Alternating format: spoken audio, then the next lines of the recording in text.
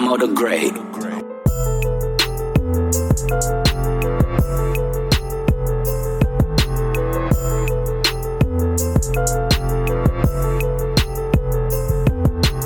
lot of times I'm on this show and I'm talking about politics or, you know what I'm saying, learned behavior, social status, a whole bunch of serious topics. So I want to give y'all a little bit of my personality and I want to tell you a funny story. So me personally, I think the first time I smoked some weed was probably like 12 years old. And that's earlier than a lot of people, but we was outside early. Me and my younger brother, Neek. Shout out to Neek, man. Damo the Great. You know, when you hear the beginning of the show and you hear that producer tag, that's him. He's in Orlando. Get with him for the beats. But we was outside doing a lot early growing up. So, you know, we might have hit some weed early. But in Ohio, and also with this being in the 90s, it wasn't like the shit that they have now. So whenever I got out to the West Coast, which was like the early 2000s, 2006 to be exact, and I seen that weed was different out here. You know, we had some good shit out there, man, but in 06, it wasn't moving around how it is now. It's a little different now, but the shit that I first smoked when I got out here, I was like, damn, this the Chronic. This why Dre and them made a whole album about this shit different. So I thought I was smoking gas in Ohio, but I guess that shit was reefer. You know what I'm saying? Wasn't none of this shit. So, you know, you getting a little deeper into that culture and niggas is on edibles and wax and all kind of shit. So more than a couple times I had people ask me if I wanted to take edibles, and I had heard really horror stories about this being too lit off of this shit, or it been lit too hot, too long, or whatever. So I'm like, nah. So fast forward a couple years, I get to working at this job. I ain't gonna say the name of the job, but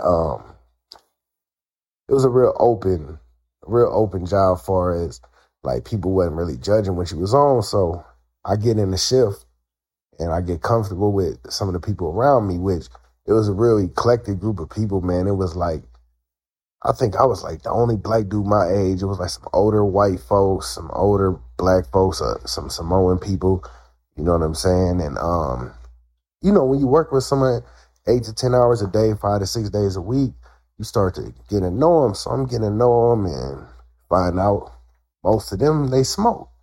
So, you know, might smoke together a couple times, talk about it. But this older white couple that worked there, and I can't say their names, but, you know, they really don't look like the type of people that would indulge in none of this type of shit. But the wife, she did have like a stoner nickname. So one day we was having a conversation and it just came up, and, you know, they was telling me they get down. So she starts telling me how she has edibles and all this. And I'm like, yeah, here we go again. Like, I don't want none of that. But she was older than me, maybe 15, 20 years older. And she started coming off like my granny or something, you know what I'm saying? Where I was really trusting her and shit like that. So she just keep on telling me, like, oh, you should try it. And so one day I agreed to it, and maybe 3 or 4 days later, she comes to work and she has these cookies, like little cookies. If you was to like put your thumb and your index finger together, they're that size, like small. And she's like, oh, my friend's down from Oregon, and she brought these edibles. And she says, well, she usually makes them kind of strong, so, you know, I would say just eat like a little bit and, you know, reassess, and if you want more, then take more. So I'm like, all right. So the same day, I leave work. At the time, I'm working graveyard, midnight to 8 a.m. So I leave 8 a.m., 30-minute ride home. Get home. I'm not tired, even though I worked all night. You know, I'm going to be up for a couple hours before I go to sleep. So at the time, I'm living alone. Just my kids live with me, but it was only on the days that I had custody of them because me and their mom shared custody. So I'm by myself. And I get home, I get do whatever, take a shower, and then I get out the shower and I eat maybe 1/4 of this cookie. And like I said before, it's real small to begin with. So I eat like 1/4 of it and I start doing shit. And like 25, 30 minutes later, I could feel it. So I'm like, oh, this is cool. Like, it's not overwhelming. You understand what I'm saying? It's like a good little buzz or whatever. So I'm like, all right, so I could double this and I'll be right. Then I could just go to sleep. So I eat like another fourth of the cookie. So I've ate like half of the cookie that's very small. So I get done doing whatever I'm doing. I may have been doing like laundry or cleaning up something. I don't know. But I start watching TV, and like, if you seen the movie Blow, when they was doing powder and the nigga said, I can't feel my face. Like, I could touch it, but I can't feel it on the inside. That's how I started feeling to myself. Like, I can't feel my face. So I'm watching something on TV and I put my face in my hands, like literally trying to feel my face. And as I have my face in my hands, I'm like sitting down, my face down in my hands. And then I just start thinking. And I'm thinking about, in Vegas. Well, I'll tell you first, I worked downtown in Vegas at the time. So when you work downtown, you see hella homeless people. So it's always something I noticed. And sometimes I'll like get them shit or whatever. But while my hands is down in my face, I'm just thinking like overwhelmingly like, damn, like, why are these people out here like this is fucked up? And it's summertime. And for context, if you ain't familiar, like right now, we've been 110 degrees plus like a week in a row, except maybe 1 or 2 days. So it's extremely hot. So I get thinking like, man, that's real fucked up. They out there, it's hot, they don't have nothing. Why do people live like this? I'm just getting emotional about it for no reason, out of the blue. And I pull my face up out of my hands, and my hands is wet. I realize I'm crying. I'm crying in my hands about these homeless people that nothing even triggered it other than this motherfucking cookie that I ate. So I can't just leave it there because this edible is plucking at my heartstrings, and I'm like, do something about it. You feel me? So at the time, I was living in a little condo on the street called Decatur out here. Decatur is like a main street, so they have everything. Well, up the street from me, it was a Little Caesars. So I get the bright idea. I'm really on autopilot because I'm not thinking none of this shit through. But I get the bright idea that I'm finna do my part today. If someone starved down there today, it's not going to be because I didn't try to help them. So I go to Little Caesars, and I'm still crying. Like, I like got tears coming to my eyes and shit. I go to Little Caesars, they just opened. Like I said, I got off at 8 a.m. I'm dicking around at the house probably for 3 or 4 hours. So it's like 11 o'clock or noon. Like, they just now opening up. So I walk in there, I bust in that bitch like, boom. I walk in there and I'm like, yeah, I need 20 hot and readies. They $5 a piece. So the girl's like, oh, hey, Kate, thank you for coming in. 20? Did you say 20? I said, yeah, 20. So she's like, all right. She tells me the total. 5 times 20 is $100 plus tax. It's like $109, $110. So I go sit down. If you ever been inside Little Caesars, they dining room is like 4 chairs. So I sit in the corner and I'm sitting that motherfucker, and I still got tears coming out my eyes. So the girl, she's looking at me but trying not to stare, and she's like, oh, are you okay? Like, yeah, I'm okay. I'm fine. She's like, okay, your pizzas will be ready in a little while. So I sit up there. I don't know for how long I'm sitting up there, but finally my shit's ready. So 20 pizzas, load them into my car. And I'm like, I'm about to go make a change. I'm about to make a difference today. So downtown, we got an area, tent city area. There's like homeless shelters and like youth homes and domestic violence centers and shit. Foreign Master, Main Street, Las Vegas Boulevard. So I go down there. And right now, since COVID, they had built a building on this corner. But at the time, it was like an open lot. And it's across from a graveyard. It's real ominous. Like, you have all these people dying slowly, and they're all parked up next to a graveyard. Literally tents around the graveyard. So I parked my car illegal as fuck on the curb. Like on a main street. This is Las Vegas Boulevard. If you go 4 miles south, you're on the strip. I'm on the main street. I park my car. I get out, and I'm right by a tent. So I I get the guy's attention. I say, hey, man, you hungry in there? He said, yeah. So I said, come on, I got some food for you.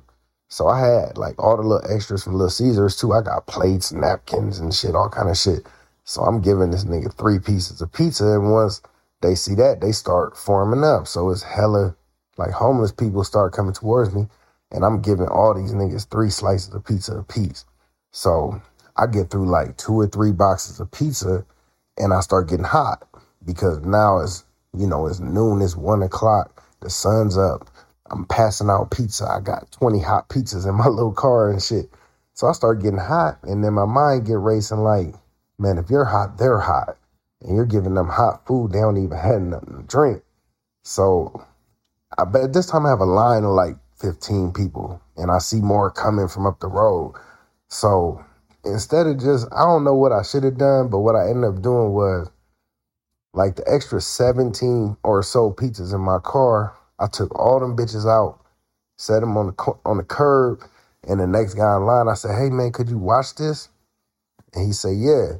In my mind, for some reason, I feel like this nigga gonna stand guard at the pizza, and I'm gonna come back, and it's gonna be great. But I drive off, I go about another mile north, the grocery store, Smith's. It's like Kroger and shit, different part of the country, but I go in there and I get, at the time they had 4 for $10, 24 packs of water. So I go buy 4 24 packs of water and I drive back to the spot and nobody's there. This is like probably 10, 12 minutes. Nobody's there at the corner where I was passing the pizza out, including the pizza and the nigga I gave the pizza to.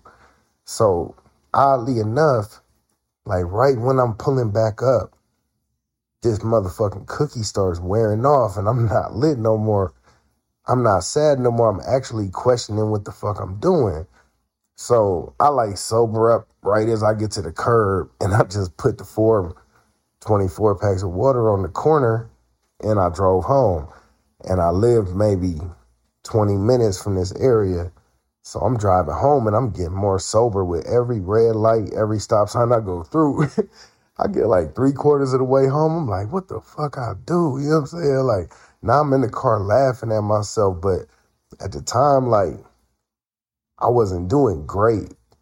So like $100-something was like hurtful to my pockets. So I get to looking at my bank account on my phone and this motherfucker got like $68 in it and shit. And I'm like, you know what I'm saying? I get home, by the time I'm home completely sober, I'm down $110, $12.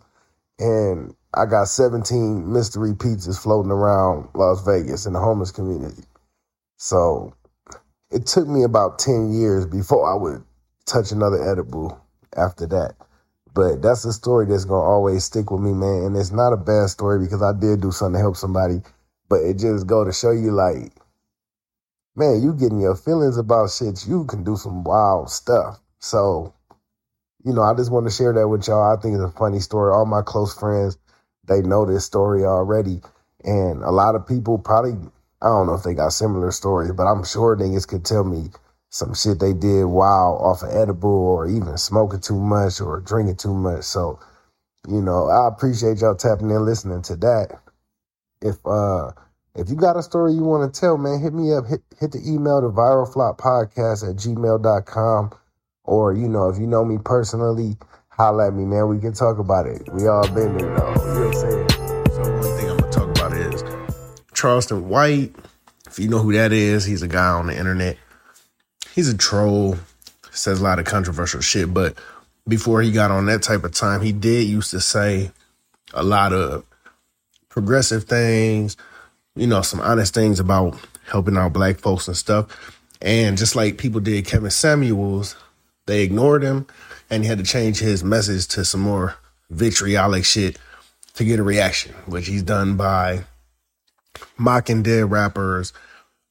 He just a lot of overtop saying he gonna tell on people and all this other shit. But he had recently gotten into it in Miami with Soulja Boy, if you want to call that getting into it. So he said things about Soulja Boy in the past, and apparently Soulja Boy and them saw him and said, I want to talk to you. And Charleston White got the spraying mace in the air like he crazy. I guess he got it on a couple of them or whatever. And Big Draco took to the internet to say, hey, man, this nigga's crazy. He tried to mace us. He a bitch. Blah, blah, blah. And Charleston White, he gets on the internet and pretty much confirms it and claims it and is very proud of himself for doing it.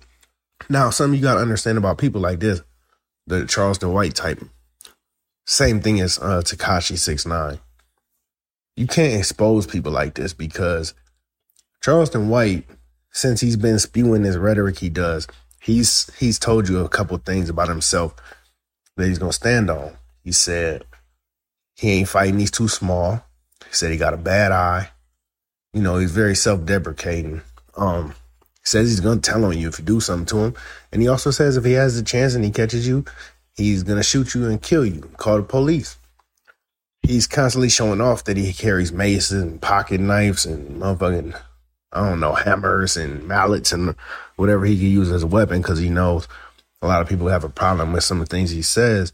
So when he does something and the person that he does it to tries to expose him, it don't work. It's like the 8 Mile shit. Like you remember on 8 Mile when Eminem won the battle because he just came out and put all this shit out there. I am white. I am a fucking bum. I live in a trailer with my mom. So Papa Doc didn't have shit to say. So he won. And that's what Charleston White did. He set out all this shit. So if you call him a snitch, it's like, well, I've been told you all that. If you say, you know, he maced me, well, I showed you I got maced. So it's like you can't win against someone like that. And that's a troll. It's a troll. It's what a lot of these niggas do online now where they talk crazy about celebrities and they're like, yo, I'm a citizen though. I'm a civilian. So if they try me, I'm gonna call the police. But it's really some bitch ass shit, but it's like that's the world we live in now. Or powered by social media. So I don't know. I wouldn't advise running up on Charleston White. By the way, I don't fuck with him. I don't fuck with that nigga just because I understand he's just trying to be viral. He's trying to say something to get attention. And that's the world we live in. But he didn't cross the line on a couple things for me personally, the way I feel about shit. So I don't support him. I don't watch none of his shit.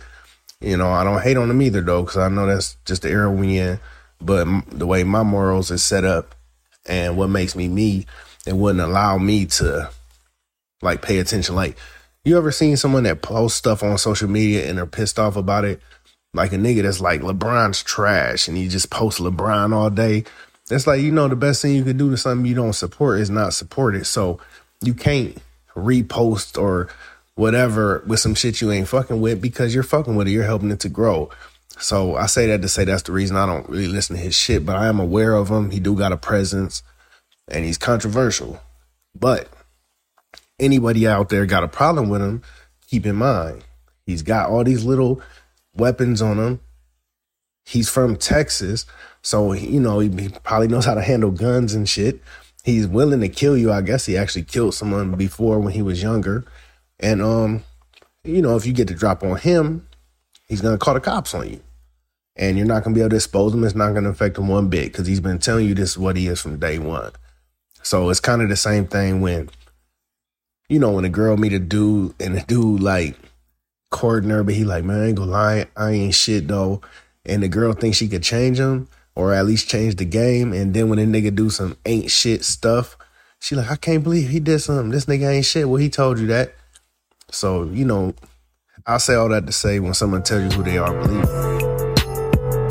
You know, a lot of church people, I see like tragedy happen or discrepancy happen, whatever, and I hear a lot of church folks say, when they say church folks, they say religious folks, that they'll be real quick to forgive. They'll be like, I forgive you. I see a lot of times, like these court TV shows you ever seen, like the family attacks the killer in court, and then, or the mom's like, you killed my baby, but I forgive you because that's what I need. I want God to forgive me. And while that's valiant, you know what I'm saying, it's good-spirited, I'm not sure how much they actually mean it more than they say it, but sometimes you got to learn to forgive yourself. And that feeds into the dynamic of how you deal with others by forgiving yourself. So, for instance, if you have kids with somebody and you make mistakes, they make mistakes, You guys go your separate ways, but you spend the next 18 years that you're legally obligated to raise these kids together, and it's war. It's like short conversations, if that. It's taking shots, it's doing petty shit, whatever. You don't have to forget the other person, yo. What you need to do is to forgive yourself for your shortcomings. And then it won't weigh on you like that. That's how you ever let it go. You have to forgive yourself. Forgiving the other person does nothing for you, because some people may not deserve to be forgiven, if we're being honest. In a situation where you got kids and it didn't work out, it's painful. If we're being honest, like, everyone like to act like I catch flights, not feelings. Nah, man, there's a lot of feelings besides that. If you made a choice to lay down, have a kid with somebody in a relationship, I ain't saying no one night stand or a buzz down or nothing, but in a relationship, you probably had plans at some point to be with this person long term. It didn't work out. So it's pain and hurt on both ends. Now, my problem is, why is it okay for y'all to share the pain, but it's not okay for y'all to share the blame? Because you would spend these next 18 years saying, man, you know what she did to me? You know how dirty she was? Y'all just don't know. Oh, man, you know this nigga did this, he did that. Y'all just don't know. So y'all both in pain behind it. Even if you move on to another relationship, it's pain because you got shared life. And y'all willing to share that because you'll sit there and bicker back and forth long as it takes. But why won't you share the blame? How hard is it to be like, hey, man, I did some fucked up shit to that girl, bro. I did, conversation with yourself. I was wrong a lot of points. You can't never say I was wrong, but it's okay to just be wrong. When you forgive yourself for being wrong, it's a lot easier to verbalize it. And sometimes the other person, that's enough for them. That's enough for them just to hear that you understand you done something wrong and you regret doing it. Or maybe even you don't regret doing it, but you can see how it was wrong or how it was hurtful. That could be enough for a lot of people to move on, but we get to playing ping pong with it and shooting it back and forth. I was wrong, you was wrong, you was wrong, I was wrong. You forgive yourself, it's easier for another person to forgive you, and then you can move on in whatever way you need to, but you get rid of a lot of the pain by accepting some of the blame. This obsession with people have with being right is weird. It's weirdo shit because if you ask 90% of people like, yo, do you got any regrets? They're going to be cliche and they're going to tell you, nah, I don't regret nothing because what I did is what got me here today. It's real cliche, but it's not the truth. It's okay to have regrets. And the reason why is because nobody's perfect. We're not expected to be perfect. And if you expect someone else to be perfect, you should blame yourself for that also because they're human. So when you have these situations, man, where it's shared pain, be willing to share the blame. That shit rhymes for no reason. Like, that's a bar.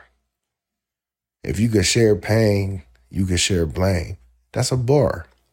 But be willing to share that blame, man, because when two people don't see eye to eye, both people individually probably feel like all the weight's on their shoulder because the other person can't conform to having any type of productive conversation at a point. It takes a stronger person to apologize than it does to be right.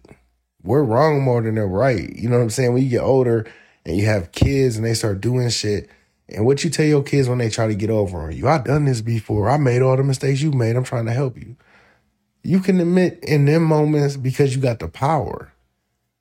Be a real solid individual. Be a real one. Be reputable. And be willing to accept mistakes you made in the moments with your peers, with your contemporaries, not with your kids.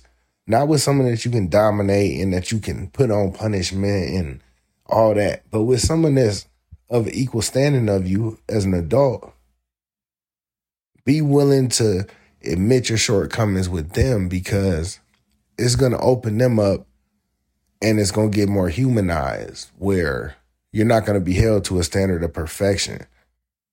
And don't do the, yeah, I'm not perfect. Yeah, no one's perfect, man. That's a cop-out. When someone says, hey, you didn't do this or you did this wrong, and you say, I'm not perfect, that's like saying whatever. It's really like minimizing the shit. Just be a fucking adult and be willing to say, I fucked up. If I had it to do over again, I wouldn't.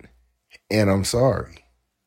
And that may not be enough for someone. And if it's not enough for someone, then they're ignorant. And you let them go their way. But to hold on to that shit is crippling. Don't worry about forgiving other people. Forgive yourself. You gotta live in your skin. You may never cross paths with someone else again, but forgive yourself for the bullshit you do. It's okay. We all fuck up. I don't fuck up as much as y'all, though. Y'all be tripping.